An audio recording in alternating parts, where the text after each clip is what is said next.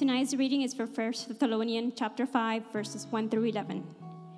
Now, concerning the times and the seasons, brothers and sisters, you have no need to have anything written to you, for you yourselves are fully aware that the day of the Lord will come like a thief in the night. While people are saying, there is peace and security, then sudden destruction will come upon them as labor pains come upon pregnant women, and they will not escape. But you are not in darkness, brothers and sisters, for that day to surprise you like a thief, for you are all children of light, children of the day. We are not of the night or of the darkness.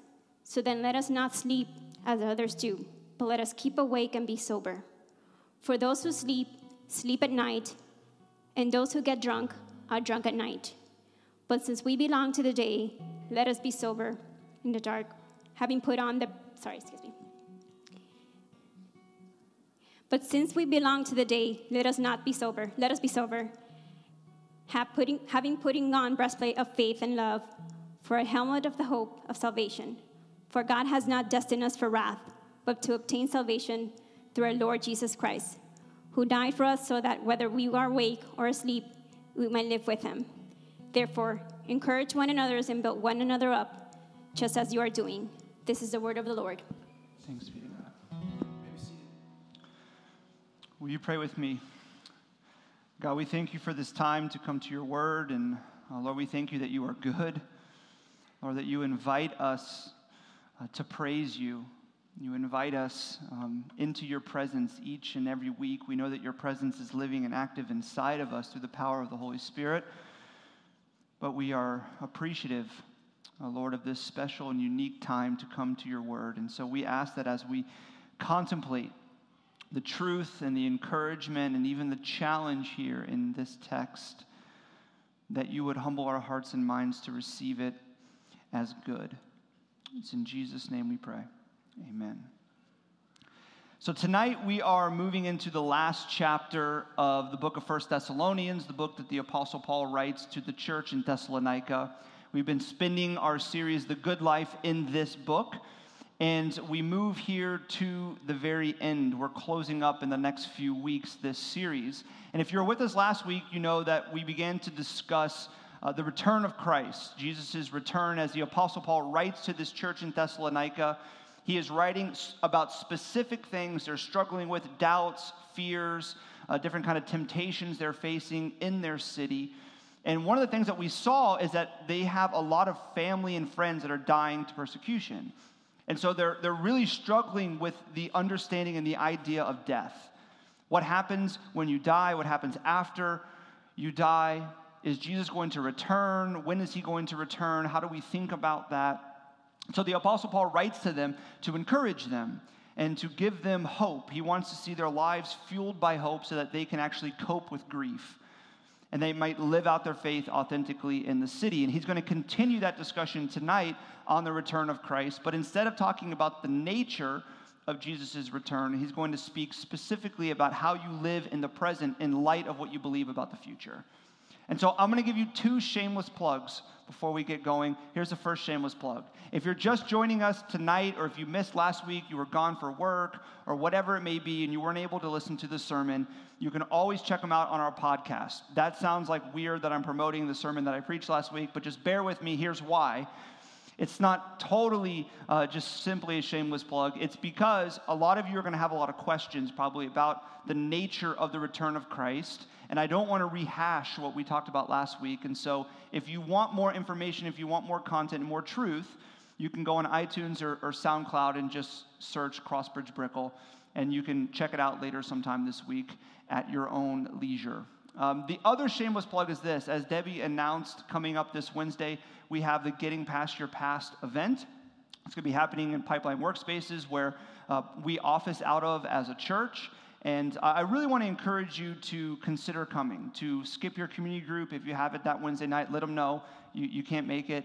And to come, regardless of what it may be. I want to encourage you. It's not going to be some intense, uncomfortable counseling session. It's going to be really helpful, practical things that can enable you to get past your past. And here's why.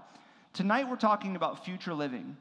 And that what you believe about the future, that affects how you live in the present, but also what you're carrying from the past affects how you live in the present. And so my encouragement to you is that if there are things in the past that are heavy, that baggage and lies that you've been told that you believe about yourself and whatever it may be, that you would take this opportunity to come to this workshop this coming Wednesday to get past your past so you can live well in the present.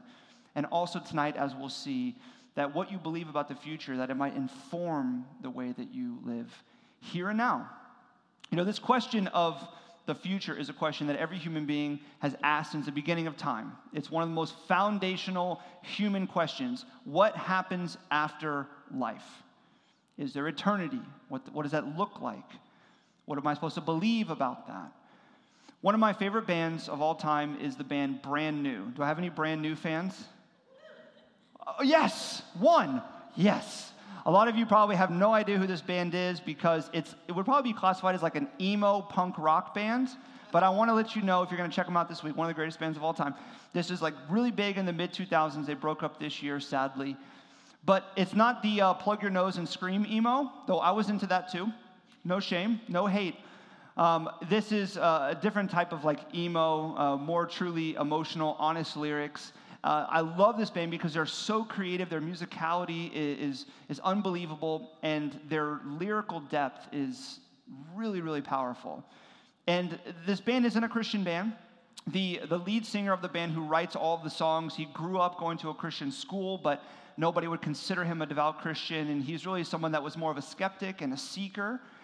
And my favorite album of theirs is entitled "The Devil and God Are Raging Inside of Me." What an album title. And he writes this album in response to a breakup that he is going through. He was dating this woman who was actually a singer of another very popular band entitled Isley, which was another indie band. And they broke up. In fact, he actually proposed. That's how serious their relationship was, and it kind of fell apart. And he writes this album in response to this breakup. And not simply just about her and what he's feeling, but he writes about how he feels like a failure, and he feels like all these doubts and all these questions are coming into his mind because his ex-girlfriend was a very devout Christian. And this spurred in him all of these questions. And in this album, there's a song entitled "Jesus Christ." And I want to read you a few of the lines. Here's one of them. He says this: "Jesus Christ, I'm not scared to die. I'm a little bit scared of what comes after." And then he goes on and he ends with this bridge, and here's how the bridge goes. "I know you're coming in the night like a thief, but I've had some time, oh Lord, to hone my lying technique. I know you think I'm someone you can trust, but I'm scared I'll get scared, and I swear I'll try to nail you back up. So do you think that we could work out a sign so I'll know it's you and it's over, so I won't even try? I know you're coming for the people like me, but we all got wooden nails, and we turn out hate in factories." Every time I read that, I have goosebumps. Every time I read that. He's saying, I know that you say that you're coming back like a thief in the night. And I'm going to be honest, I don't really know if I'm someone that you would accept. I've honed my lying technique. I have wooden nails, and I'll probably try to nail you back up to that wooden tree. He says, I know that you're coming for people like me, but I'm one of those people that turn out hate in factories. You know, this is very evident in his life, that his vision of the future is producing in him great fear. He says, I'm not scared to die, but I'm a little bit scared of what comes after, how I'm going to be treated, what's going to happen when I meet my maker. And this fear of the future affects how he lived in the present. It affects all of us, regardless of what we think. And if we have fear of the future, it affects how we live in the present. And really what happens a lot of times when we're uncertain about the future, or we haven't invested in thinking about the future, or we're fearful about the future, a few things can happen. One, it can cause you to kind of collapse in on yourself, which is what we see here. You just feel like a broken mess. You feel like a failure, and you feel unworthy of love, especially love from God. The second would be is that when you're uncertain about the future and you're fearful about the future, you think to yourself, you know what, I just don't know if I'm ever going to figure it out. It's too much to think. It's really hard to believe. So what I'm going to do instead of being concerned about the future and thinking about the future is I'm just going to try to dictate my future. I'm going to live for myself. My anthem is going to be YOLO. I'm going to walk around saying it, YOLO. It's the most ridiculous thing ever. YOLO, you know what I mean? My destiny is going to be controlled by me. My future is controlled by me. I'm going to focus on self-fulfillment and growth and progression in my life because I'm fearful of the future and I'm certain of the future. Or what happens for those of faith, and many of you feel this, when you're fearful of the future, when you're uncertain of the future, you not only feel like a failure and you feel like you failed God, and oftentimes you struggle with receiving grace and feeling like God has actually forgiven you because you know you have wooden nails. You begin to doubt your salvation. You begin to doubt your future. And all of these things affect how you live in the present. And what Paul wants to say in the beginning of chapter 5 is that we have been called to have a vision for the future, that we are to live courageously in light of that, without fear, and instead what should be fueling our lives is faith, hope, and love. So he's going to get into that in the very first verse. Why don't you jump in with me? He says this, "Now concerning the times and seasons, brothers and sisters, you have no need to have anything written to you, for you yourselves are fully aware that the day of the Lord will come like a thief in the night." You see, the church in Thessalonica was really concerned about when Jesus would return. They were wondering if they could maybe calculate the time and the season. When was it going to take place? That's why he says, now concerning the times and seasons. He's addressing something that they're really feeling, that they're questioning. They want to know if they can predict or maybe have an idea of when Jesus will return so they can prepare for it. You see, their life was really difficult, right? Persecution was commonplace. Injustice was commonplace. Their life was hard. They were facing many barriers, many roadblocks, many trials. And they suffered great temptation. And so they were yearning for Jesus' return because they realize and they believe that when Jesus returns, it's a day of salvation. It's a day of deliverance. They're going to be delivered from the suffering that they're facing in their life. And so they're writing to Paul and they're like, listen, can we determine when it's going to happen? Can we have some kind of insight into when Jesus will return? And Paul responds, he says, I don't have to write anything else about this because you already know what Jesus said. It's already been written to you. Jesus in the book of Matthew says that when he returns, it will be like a thief in the night. Nobody will know the time or the season or the day. You can't calculate with the stars. There's nothing you can do. It will be completely unexpected. And he expands upon this in verse 3. He says, this is, while people are saying, here's when Jesus returns, people will be saying there is peace and security, and then sudden destruction will come upon them as labor pains come upon a pregnant woman, and they will not escape. Jesus is going to return like a thief in the night, and you can't, I can't, no one can predict the time or the day or the season. In fact, when he returns, it will be so unexpected because so many people will be spending their lives trying to accumulate peace and security for themselves because they don't have a vision for the future. They don't know what they believe about the future. They're fearful of the future. They're uncertain of the future. So they're just living for now. And that is when Christ will return, when it's very, very unexpected. It's interesting, the analogy, right? A thief in the night. Because thieves come when you least expect it. It's always a shock. You're never expecting a thief to come to your house. In fact, when thieves come, they come at night. They're concealed by darkness so that no one can see them. Their identity is hidden. Oftentimes when thieves come, they come when you're sleeping. And many of you right now are terrified. You're thinking, I'm not going home tonight. I'm sleeping with the lights on. We're going to have a slumber party. But see, that's the intention. The intention of this analogy is to make you feel a little uneasy because it's a little bit unnerving because it is going to be a shock and it is unexpected. He says that many will be seeking to accumulate peace and security for themselves, and it is in that moment when Christ will return, when it's so unexpected. And we're going to discuss something because we have to. That's a little bit difficult because this passage brings it up. And nobody likes to discuss this, especially from the pulpit or the music stand in our case. And that is destruction and judgment, because it's what Paul is speaking about here. He says there's going to be a lot of people that are fearful of the future and uncertain about the future, and they're trying to accumulate for themselves peace and security because that's what we do. We want to alleviate fear and feel protected. And Jesus will return unexpectedly, and it will be like labor pains of a pregnant woman, meaning labor pains of a pregnant woman are not controlled by her. They come upon her when they will, and you have to just endure it. There's no escaping it. There's nothing you can do to remove them. And when Jesus returns, Paul is saying, that's it. There's no additional time. There's no second chances. Like when Jesus returns, he returns. There's many different ways that it's said in Scripture, the day of the Lord, the day of judgment, Jesus' return. As we said last week, the parousia. When Christ comes back, there is no escape. You fall on one of two sides, the side of belief or the side of unbelief. And this is a difficult topic to discuss, but it's interesting what we see all throughout the counsel of Scripture, which is this. When Jesus returns, you get what you desire.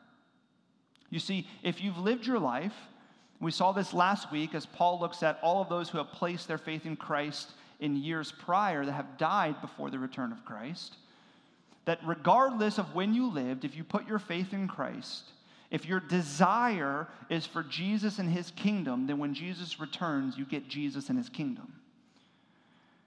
But if you have denied Christ or rejected Christ and been concerned with accumulating peace and security for yourself, and you wanted nothing to do with God and Jesus and his kingdom, then when Jesus returns, you get what you desire, which is an eternity and a life apart from Christ and his kingdom. That's what the Bible calls hell.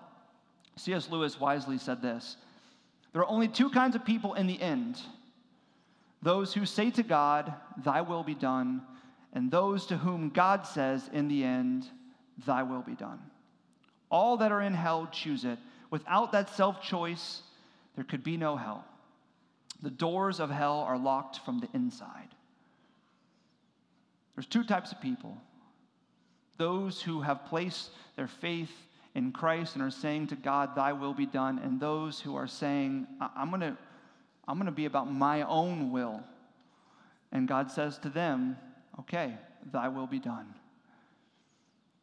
You see, many, many people will live their lives and will completely reject Jesus Christ. Many people will live their lives and they won't concern themselves with belief and questions of the future and questions of Jesus and his return and salvation and who God is, because they feel as if it's more important to focus on now. It's more important to grow your career and develop relationships and enjoy the moment than think about the most important questions of life. Many people will be manipulated by other false religions and false belief systems. And many people will sit in the church and assume the label of Christian, but Jesus is not their Savior.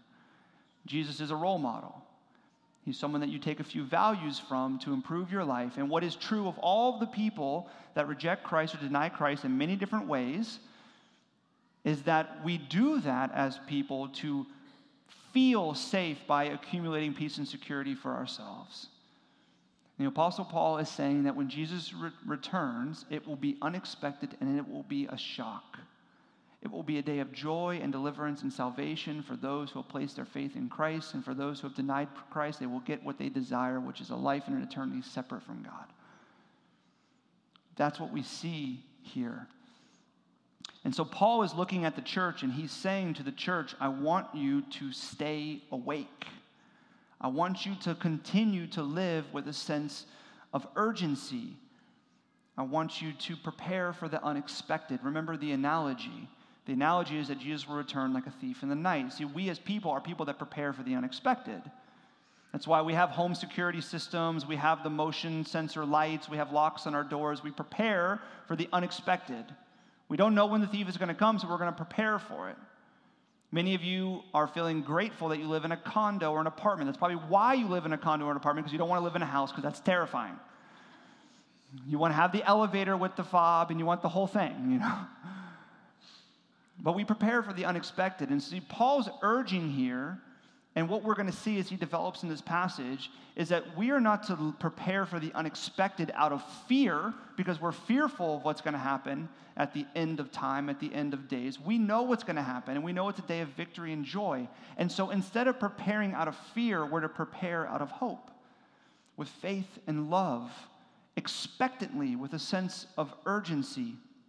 And so here's what Paul says in verses 4 through 6 and 7, as he says, this is what it looks like to prepare. This is how you live for the future. He says, remember that you are not in darkness, brothers and sisters, for that day to surprise you like a thief. You're not to be surprised. For you are children of the light, children of the day. We are not of the night or of the darkness. You see, the Apostle Paul is writing here. He's saying, yes, Jesus is going to return like a thief in the night. It's going to be unexpected, but it should not be a shock, because you've prepared, because you know what you believe. You don't have fear of the future. There's hope in the future. Remember, he says, that you're children of the light. You're children of the day. You're no longer, you used to be children of darkness, children of the night, but you are no longer that. He's saying here that future living keeps you awake. I'm pretty sure this is the first reference in all of history to being woke. That's what it means to be woke right here. If you are wondering, you hear people say woke. That's what it has to do. Future living is staying woke. That's what the Apostle Paul is saying. You see, he's positioning here that, right? He's saying that you're to stay awake, to have a vision, because you're a child of the day. You're a child of the light. He's positioning light versus darkness and day versus night. And what he's doing there is he's wanting you to see that you're not supposed to live in the present how you used to live in the past, because you believe something different about the future. What you believe about the future should change how you live in the present, because you no longer live how you used to live in the past. You used to be of the darkness and of the night, but now you are a child of light. You have vision. You can see. So it's interesting, this contrast that he places here, because what happens when you're in complete darkness is that your vision is removed. You cannot see.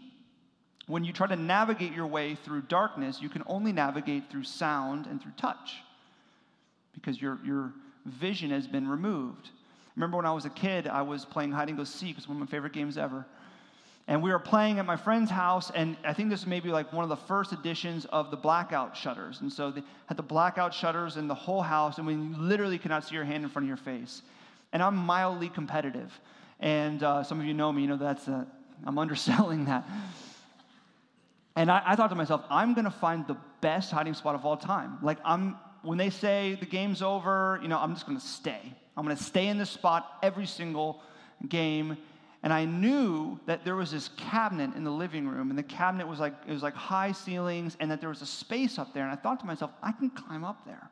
There's no way someone's going to find me when you cannot see your hand in front of your face, and I'm on top of a cabinet 10 feet up. So it's pitch black, and I begin to climb up this cabinet, and I'm feeling, does that feel safe? That feels safe, and I'm kind of listening to where people are, and I'm making my way up the cabinet, and I get near the top, and I know I have some space between the roof.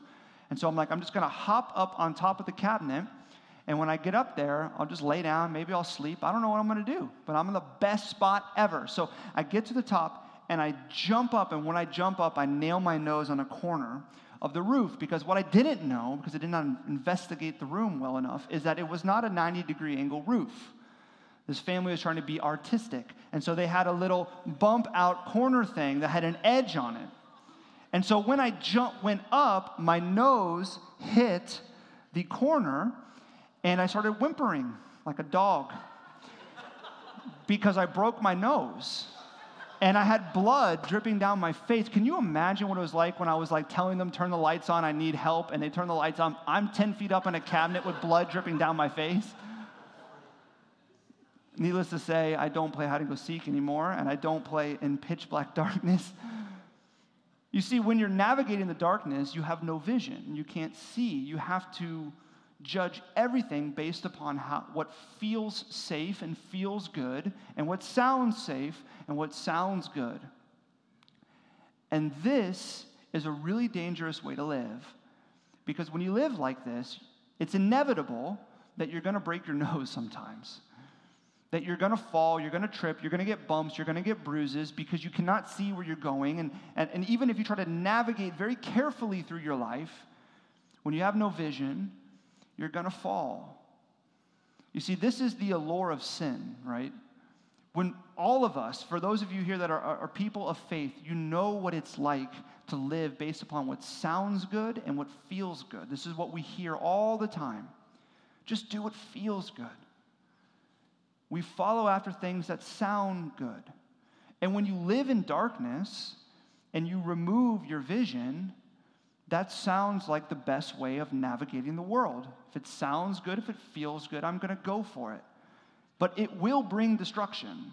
You will fall, you will trip, you will get bloodied because you cannot see where you're going. And Paul is saying here, church, you are children of the light. You have vision. Use your vision. Do not live how you used to live, where you just lived your life based upon what sounded good and what felt good. You are people of the day. You're to live differently. He drills this down with another illustration in verses 6 and 7. He says, so then, let us not sleep as others do, but let us keep awake and be sober. For those who sleep, sleep at night, and those who get drunk at night. Now, last week, if you were with us, you know that I said there's a common euphemism that was used throughout the day, not simply in Scripture, but in Greek literature and Latin literature, and that was those who fall asleep, which means those who have died. It's another way of saying, like we say, those who have passed on. Well, here, this is a different word for sleep. It's a totally different Greek word. This one means actually sleep, like close your eyes and go to sleep. So Paul is contrasting here again those who are awake, who have their eyes open, and those who are asleep, who have their eyes closed, or those who are sober and have a clear mind versus those who are drunk and their judgment is clouded. He's making the same comparison. He's saying, remember that you're children of the light. You're to keep your eyes open, and you're to have a sober mind, a clear mind. Because the opposite is true. When you live in darkness, when you live your life based upon what sounds good and what feels good, you live without vision. You live asleep with your eyes closed, and you live as if you're drunk. Meaning you have no restrictions, your inhibitions are gone, and when you're drunk, you do just what sounds good and feels good in the moment. Because discernment has been taken out. And he's saying, church, you are children of the light. You have your eyes open, use your vision, you have the ability to analyze and to think and to have discernment in how you live. Use that. Stay awake. And the question I think that jumps out from this text as you're reading it, as he's speaking about future living, and he's saying, keep your eyes open, be awake, be sober-minded, remember that you're children of the light, don't live how you used to live, live with vision. The question is, how do you do that? How do you live with vision? What does future living look like? He gives us that. He says in verse 8, but since we belong to the day, let us live sober, because this is who we are. Here's how we do that. Having put on the breastplate of faith and love, and for a helmet, the hope of salvation. Now see, the breastplates that would have been common in this time that a soldier would have worn was either like chainmail, that was metal that would have covered their body to protect them, or they would have made it out of horse hooves. Sorry for all the horse fans. I want to imagine that the horses were dead when they took the hooves, but they took the horse hooves and they made them into scales. So if you wore this chainmail, this breastplate, it was the scale-like metal or scale-like kind of covering made out of hooves, and then the helmet was a metal helmet to protect your head. And he's saying, I want you to put on this scale-like breastplate and this helmet, the helmet of hope and the breastplate of faith and love. And this is not the first time that the Apostle Paul actually speaks about this armor that you're to put on. He speaks about it in his letter to the church in Ephesus, and he says that we're to put on the full armor of God. And he speaks about a breastplate there as well and a helmet. But there's a difference between the two texts. You see, here he says that the breastplate is of faith and love, and the helmet is of hope. But in the other letter, he says that the breastplate is the breastplate of righteousness and the helmet of salvation. So the question is, why does he make an adjustment? Why does he change it? You see, what we see here in this letter is that he's referencing a passage, almost verbatim, all the way back in the Old Testament in the book of Isaiah. In Isaiah 59, Isaiah writes about God's armor and how God puts on his armor. And he says that God puts on his armor the breastplate of righteousness that produces faith and love, and the helmet of salvation that produces hope. You see, he's wanting to say a few things here. One, he's saying that the armor that you're going to put on is God's armor. It's not your armor. It's God's armor that produces faith and love and hope. So this helmet is God's helmet, and this breastplate is God's breastplate. And so he begins to make this connection, and when you put these passages all together, it really comes out to be something beautiful, because we're supposed to read the counsel of Scripture together. You see, because he tells us that the breastplate is the breastplate of righteousness, and this is God's armor, what he's saying here is that when you put on the righteousness of God, it produces faith and love.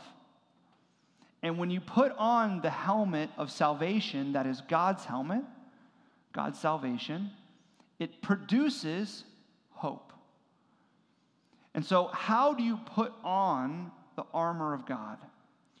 Well, you look to the righteousness of God and the salvation of God, because it is in fact his armor. You can't look to your own righteousness. You can't say, I'm just going to try to live better. I'm going to be about good works. I'm going to try harder. I'm going to perform better for God, and that's going to somehow produce faith and love in me. No.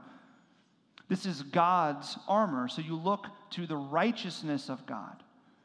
How do you put on the helmet of hope? Well, you don't look to your own salvation as if you're capable of saving yourself. You look to the salvation that God gives you through Christ.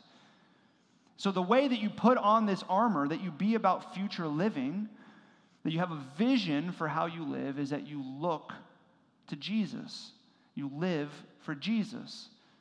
You look to his righteousness that you put on, his salvation offered to you that you put on, and what it produces in you is faith, hope, and love. And this is exactly what the Apostle Paul says. Look what he says in verse 9 and 10.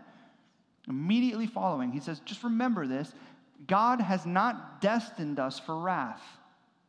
Your vision is not for wrath. Your future is not of wrath, but to obtain salvation through who?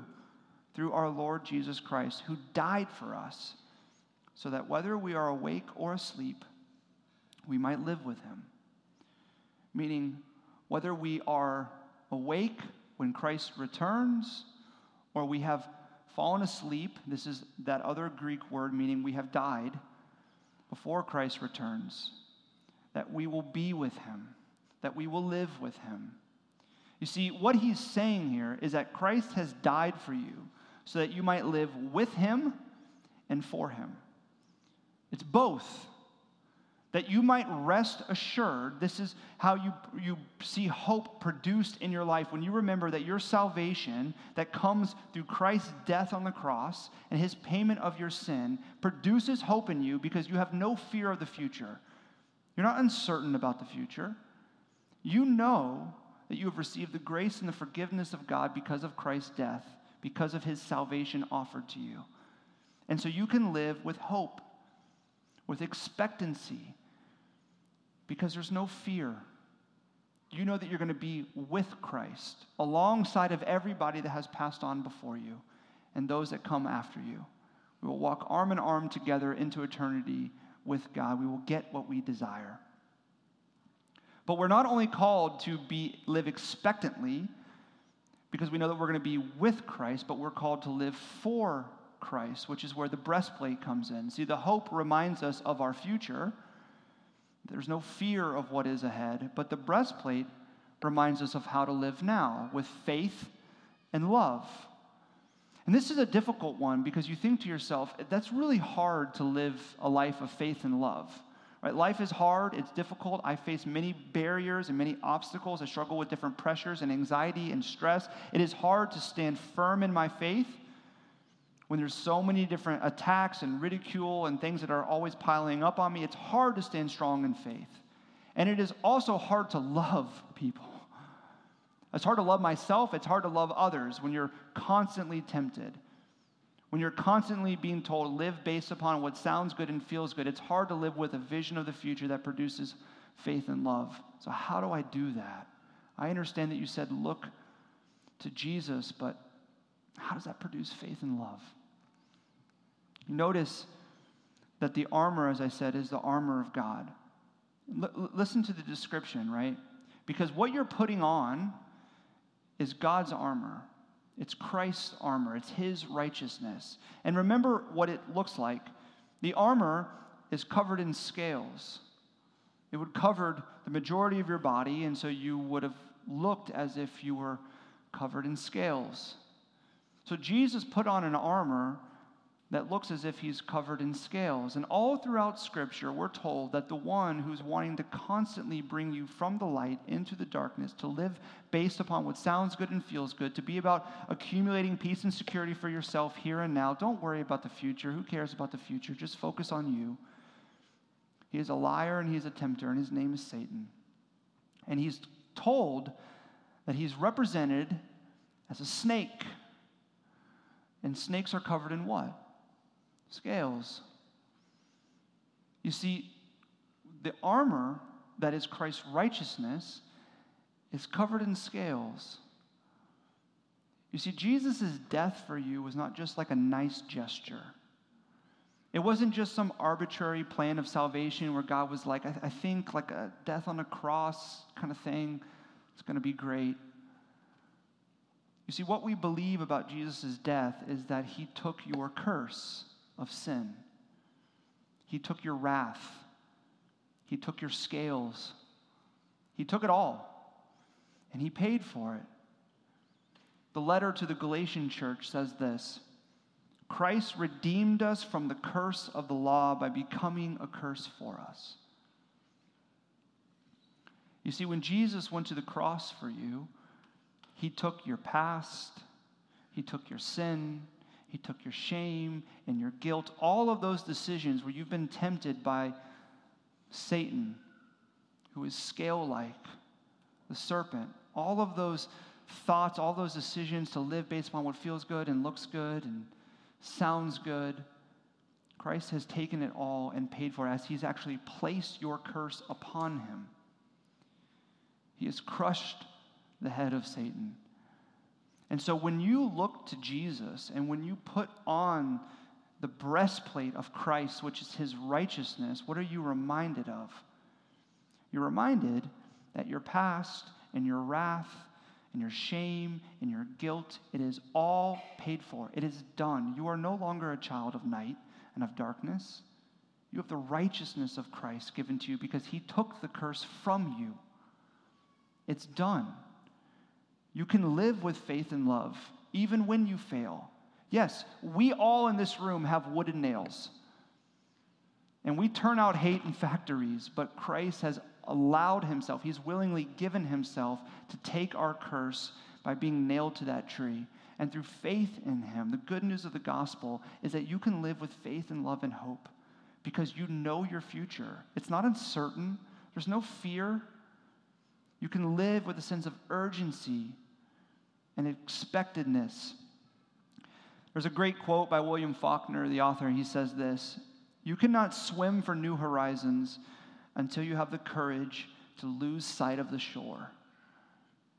You see, what Paul is getting at here is that the way to live for the future, the way to be about future living, is to stop looking behind you Stop looking at your past and your baggage and your sin and your failures and your mistakes and your shame and your guilt. That's all been paid for by Christ. You have his righteousness now. You have his salvation.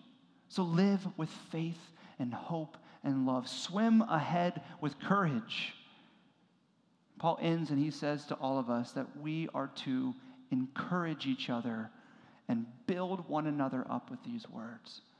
We need to be reminded of the good news of the gospel because that is how you live for the future in the present. Will you pray with me? God, we are unworthy of your love and your forgiveness, but yet you have offered it to us, Jesus, by placing our faith in you and receiving the grace that we know we don't deserve. We are people that have wooden nails and we turn out hate.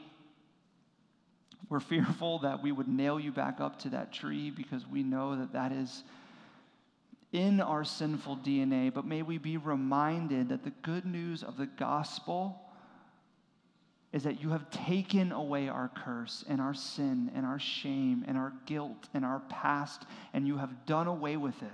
It is no more.